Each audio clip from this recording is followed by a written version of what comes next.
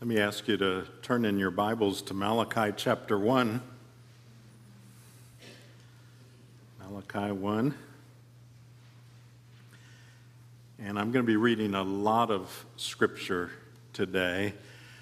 First, our portion we're going to focus especially on, but then one that brings us some insight as to how they got to where there were issues in worship. But for us really to understand it, we always want to remember the context of any passage, but certainly here, because God is going to say some very difficult things to his people, and he's saying that to us as well. But we need to remember that the context of this passage is what we talked about last week, and that is how he began the book with all these difficult things he was about to say. He first says, I have loved you.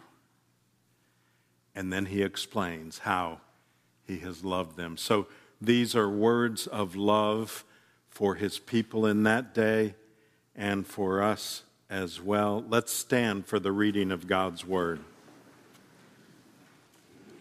Beginning with verse 6. A son honors his father, and a servant his master. If then I am a father, where is my honor? If I am a master, where is my fear? Says the Lord of hosts to you, O priests who despise my name. But you say, how have we despised your name? By offering polluted food upon my altar. But you say, how have we polluted you? By saying that the Lord's table may be despised. When you offer blind animals in sacrifice, is that not evil? And when you offer those that are lame or sick, is that not evil? Present that to your governor. Will he accept you or show you favor, says the Lord of hosts? And now entreat the favor of God, that he may be gracious to us. With such a gift from your hand, will he show favor to any of you, says the Lord of hosts? Oh, that there were one among you who would shut the doors, that you might not kindle fire on my altar in vain. I have no pleasure in you, says the Lord of hosts, and I will not accept an offering from your hand. For from the rising of the sun to its setting, my name will be great among the nations, and in every place incense will be offered to my name, and a pure offering. For my name will be great among the nations, says the Lord of hosts. But you profane it when you say that the Lord's table is polluted and its fruit, that is, its food, may be despised. But you say, what a weariness this is, and you snort at it, says the Lord of hosts.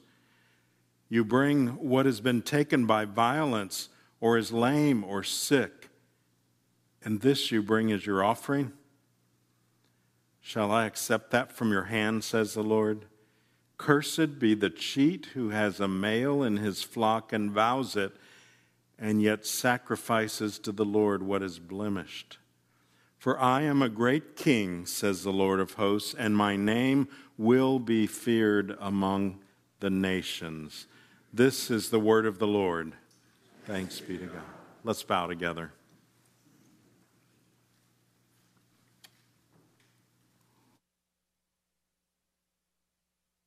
Lord, you have loved us, and you tell us that which is best for us.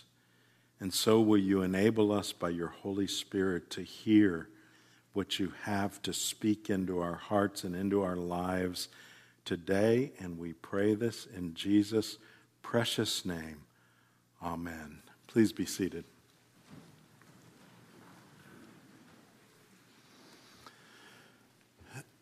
So all of you are in worship today.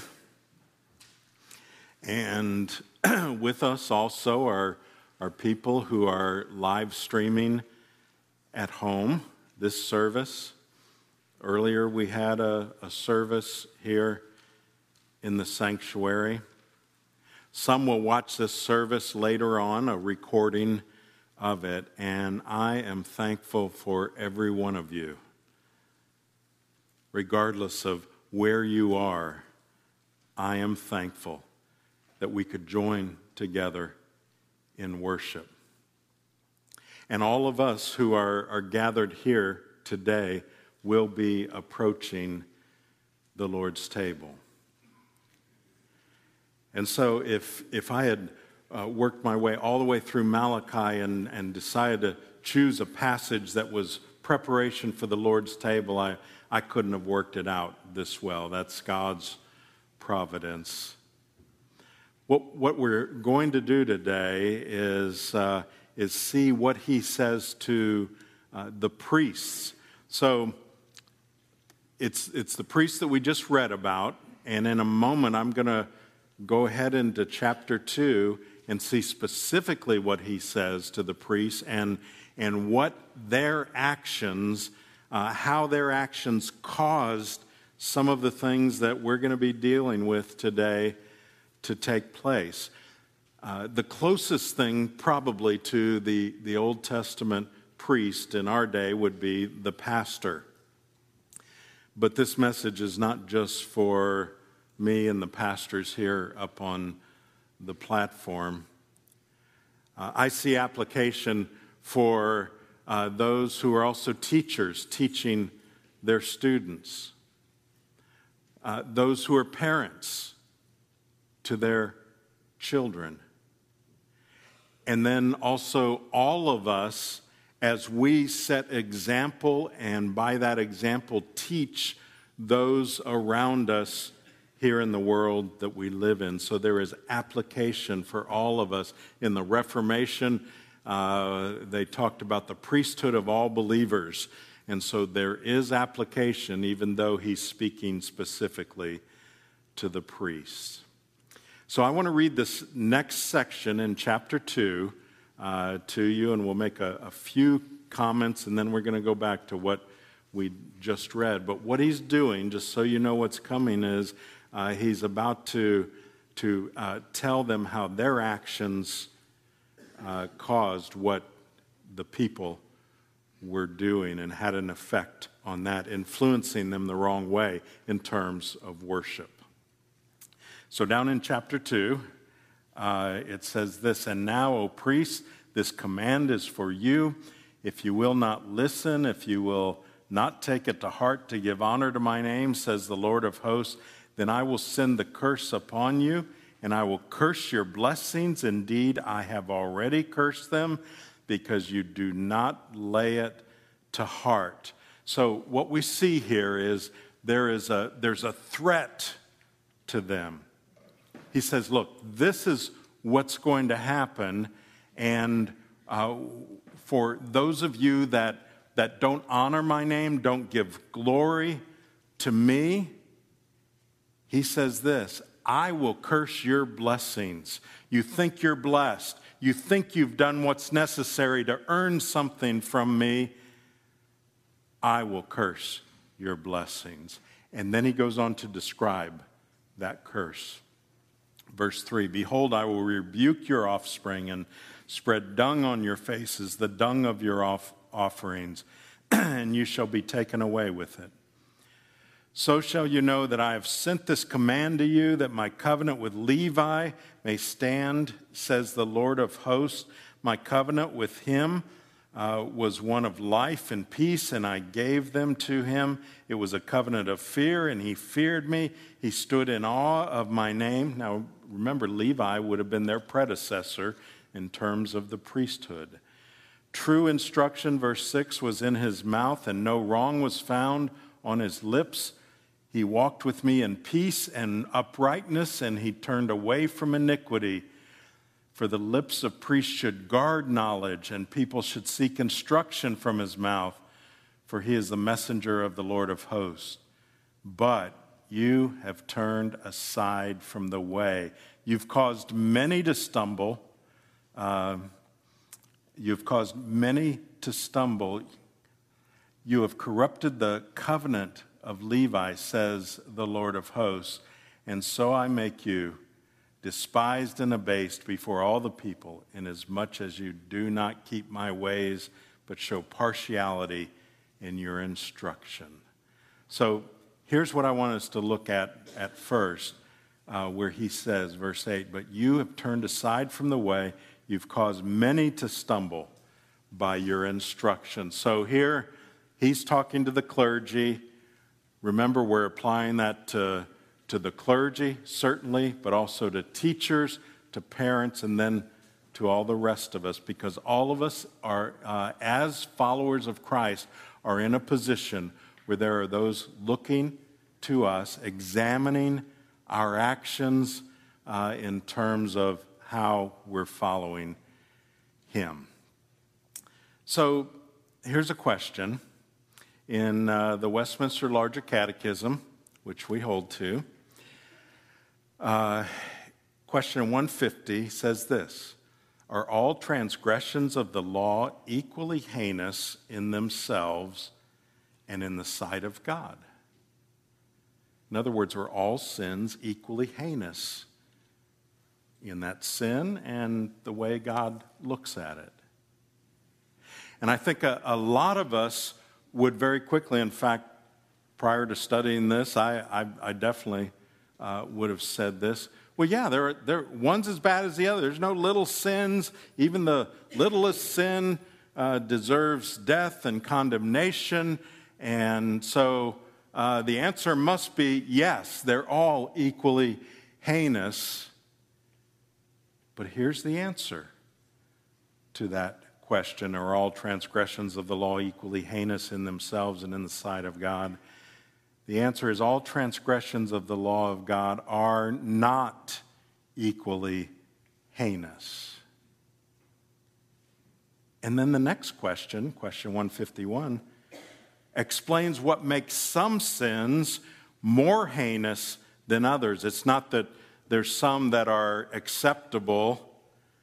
You know, that's not quite as heinous, don't worry about it. But there are some things that we can do that makes a sin even more heinous. And here's where it connects with what we're talking about. One of the things, it lists a whole number of things which we won't go into, but if you read it, you'd say, yeah, I can see why that would be more heinous in God's sight. But one of the things is, if a sin is done by those who are a guide or example, likely to be followed by others. You see how that fits with this? So if you're the priest, or in our case, teachers, parents, and believers, and others might follow you because of what you're doing, how you're handling something, what your attitude is about something, then when you sin, it's even more heinous in God's sight. And here's another thing that it lists in that question 151. If the sin is done on the Lord's Day, Sunday, or times of divine worship, or immediately before or after these. So, if sin is done in the context of worship,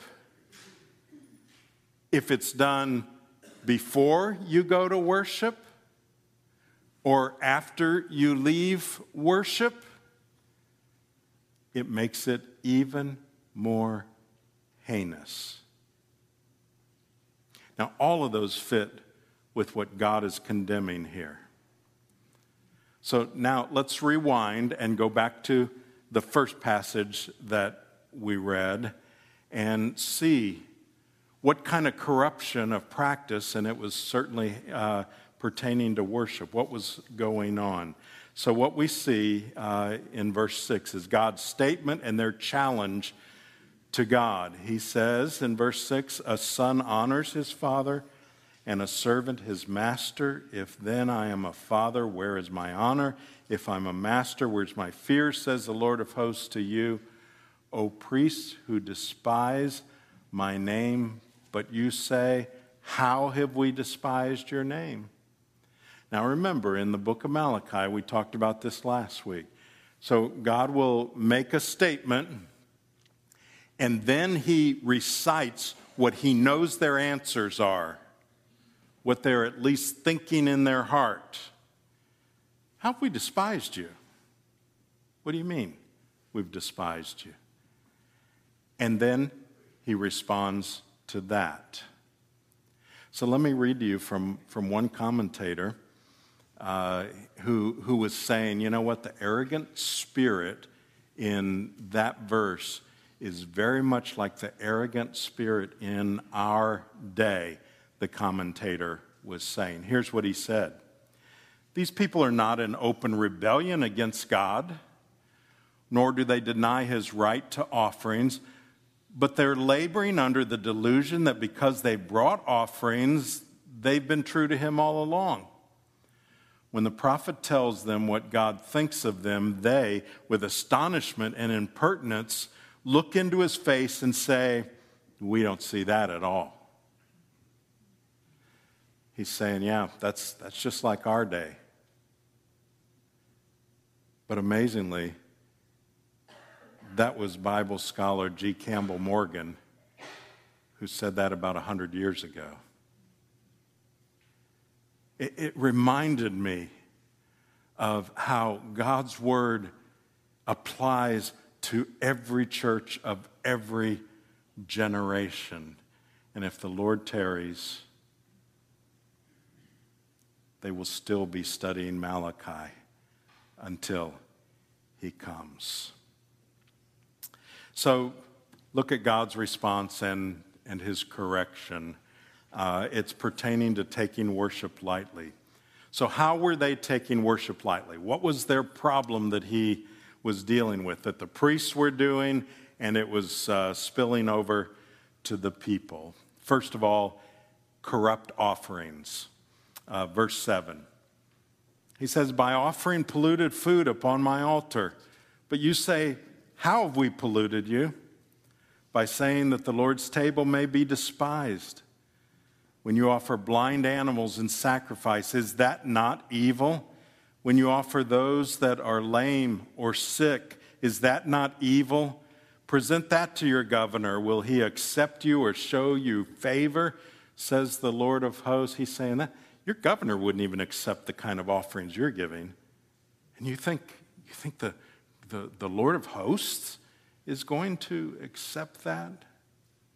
So God makes it clear earlier in the Old Testament that when you bring an animal for sacrifice, it is to be an animal without blemish. Now, there's a number of reasons for that. One of the reasons was to how you feel about God. What are you going to give him?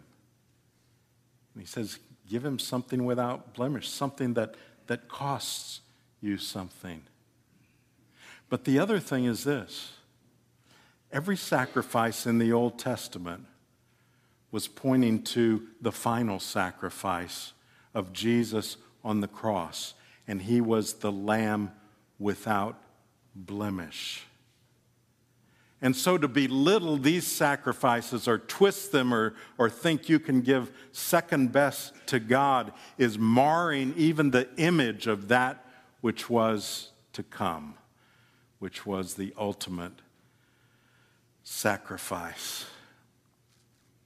So corrupt offerings.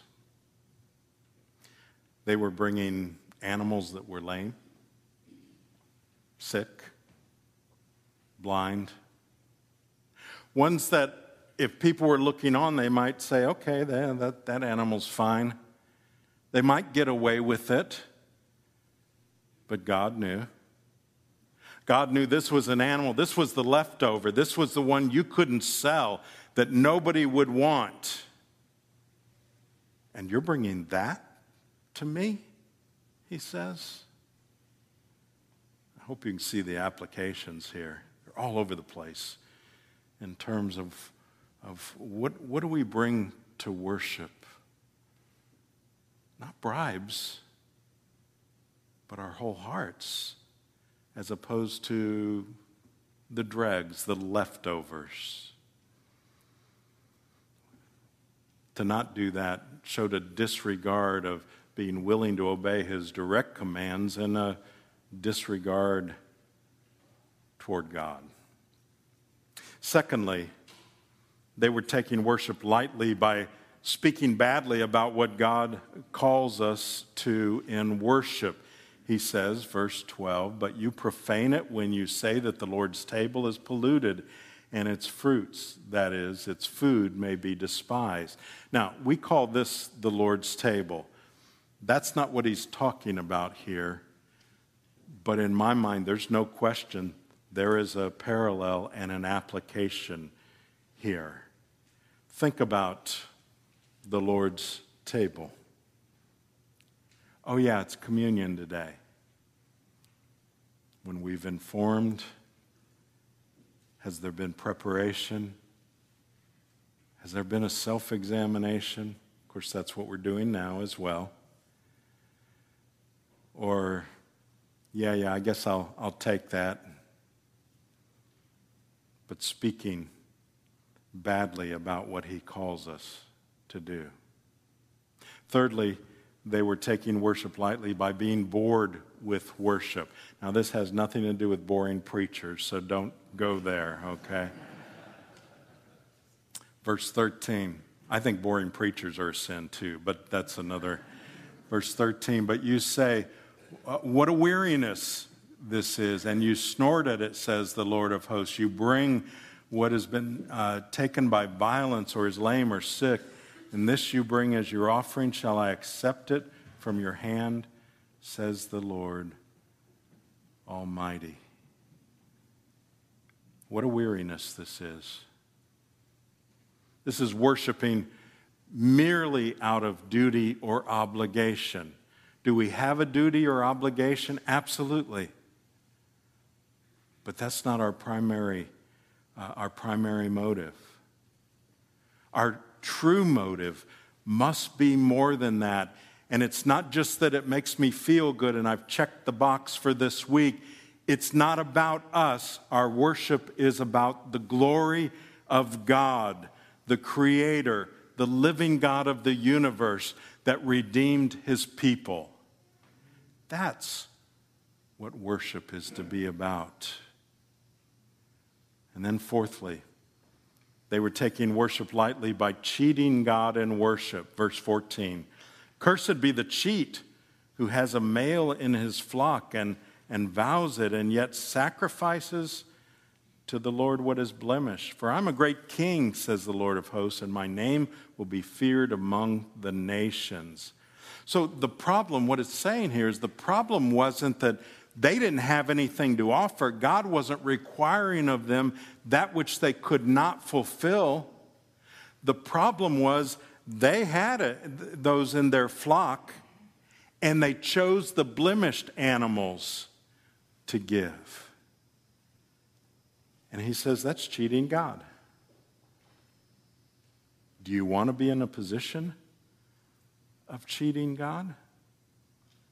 It might be perfectly acceptable to everyone around you, but it's not to him. It's saying, God, I'm going to give you the leftovers. So let's apply this.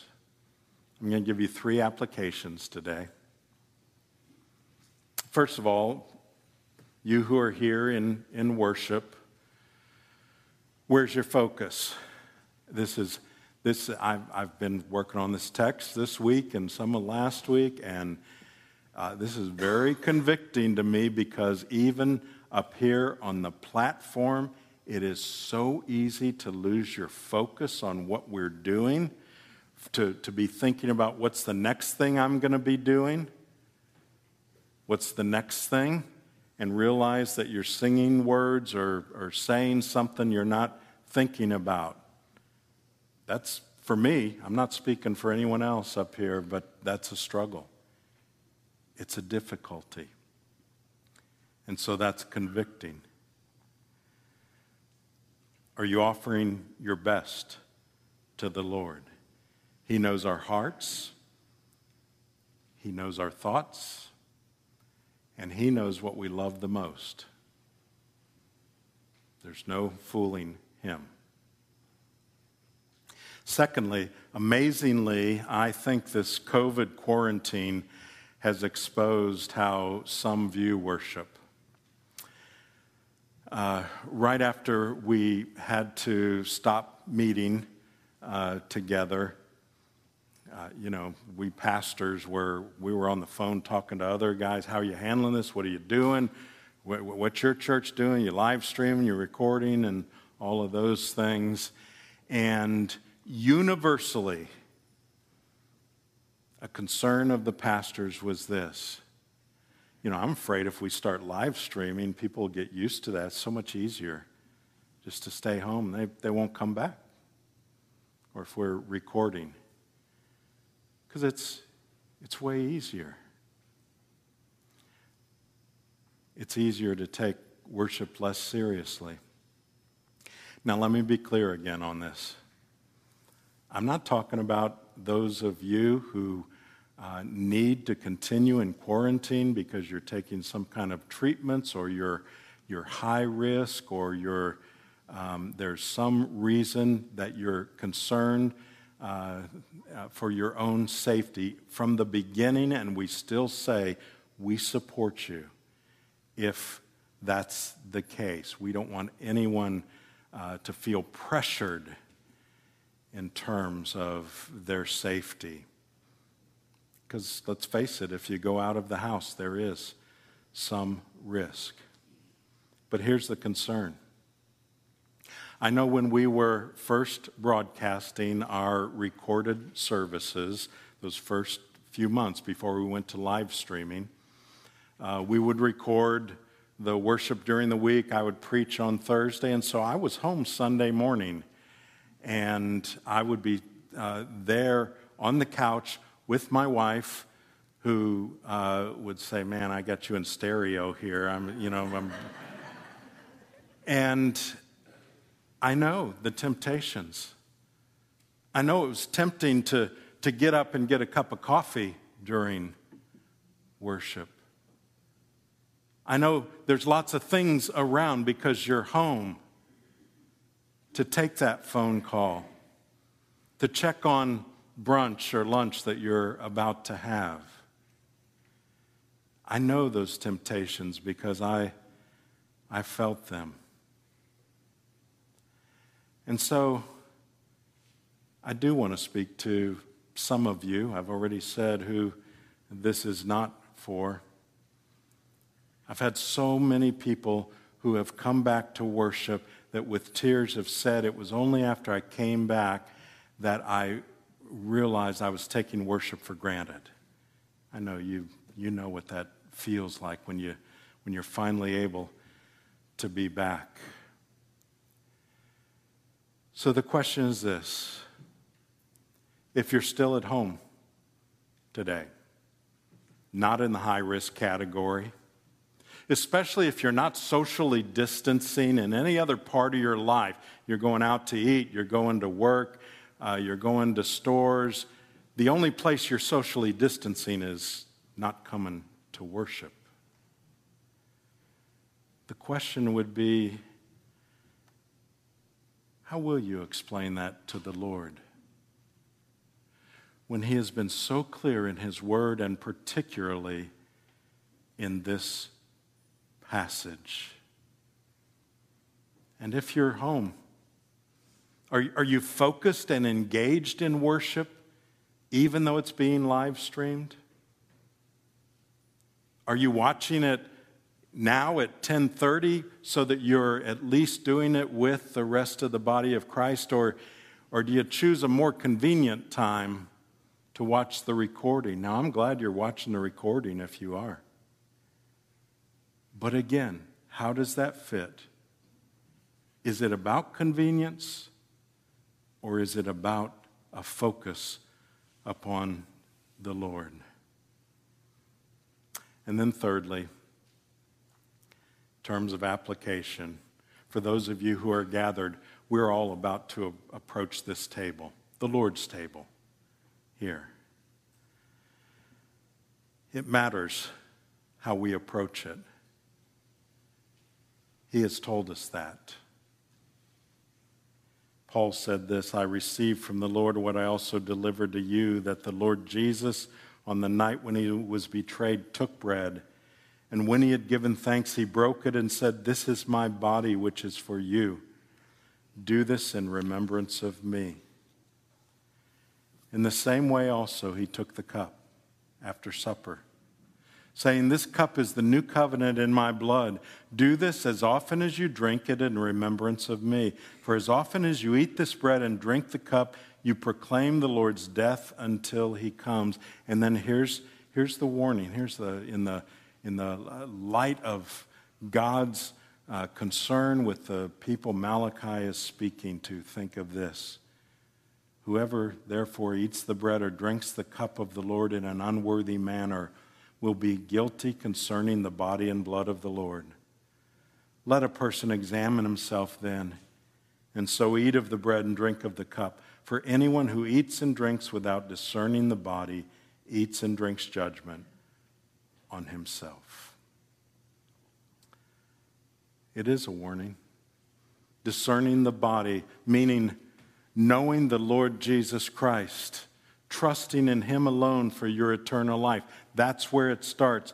But it's also a right focus upon him and a love for him that God knows in our heart.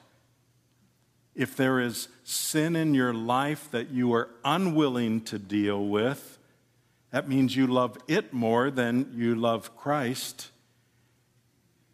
And according to this, you would be making a mockery of this table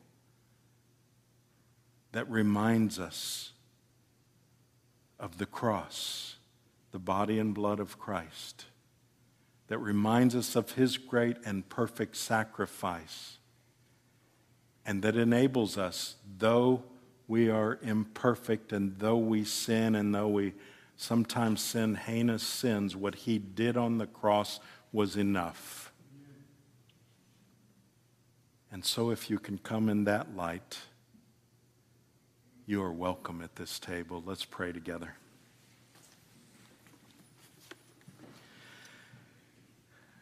Lord, we pray that you would enable us to examine our own hearts.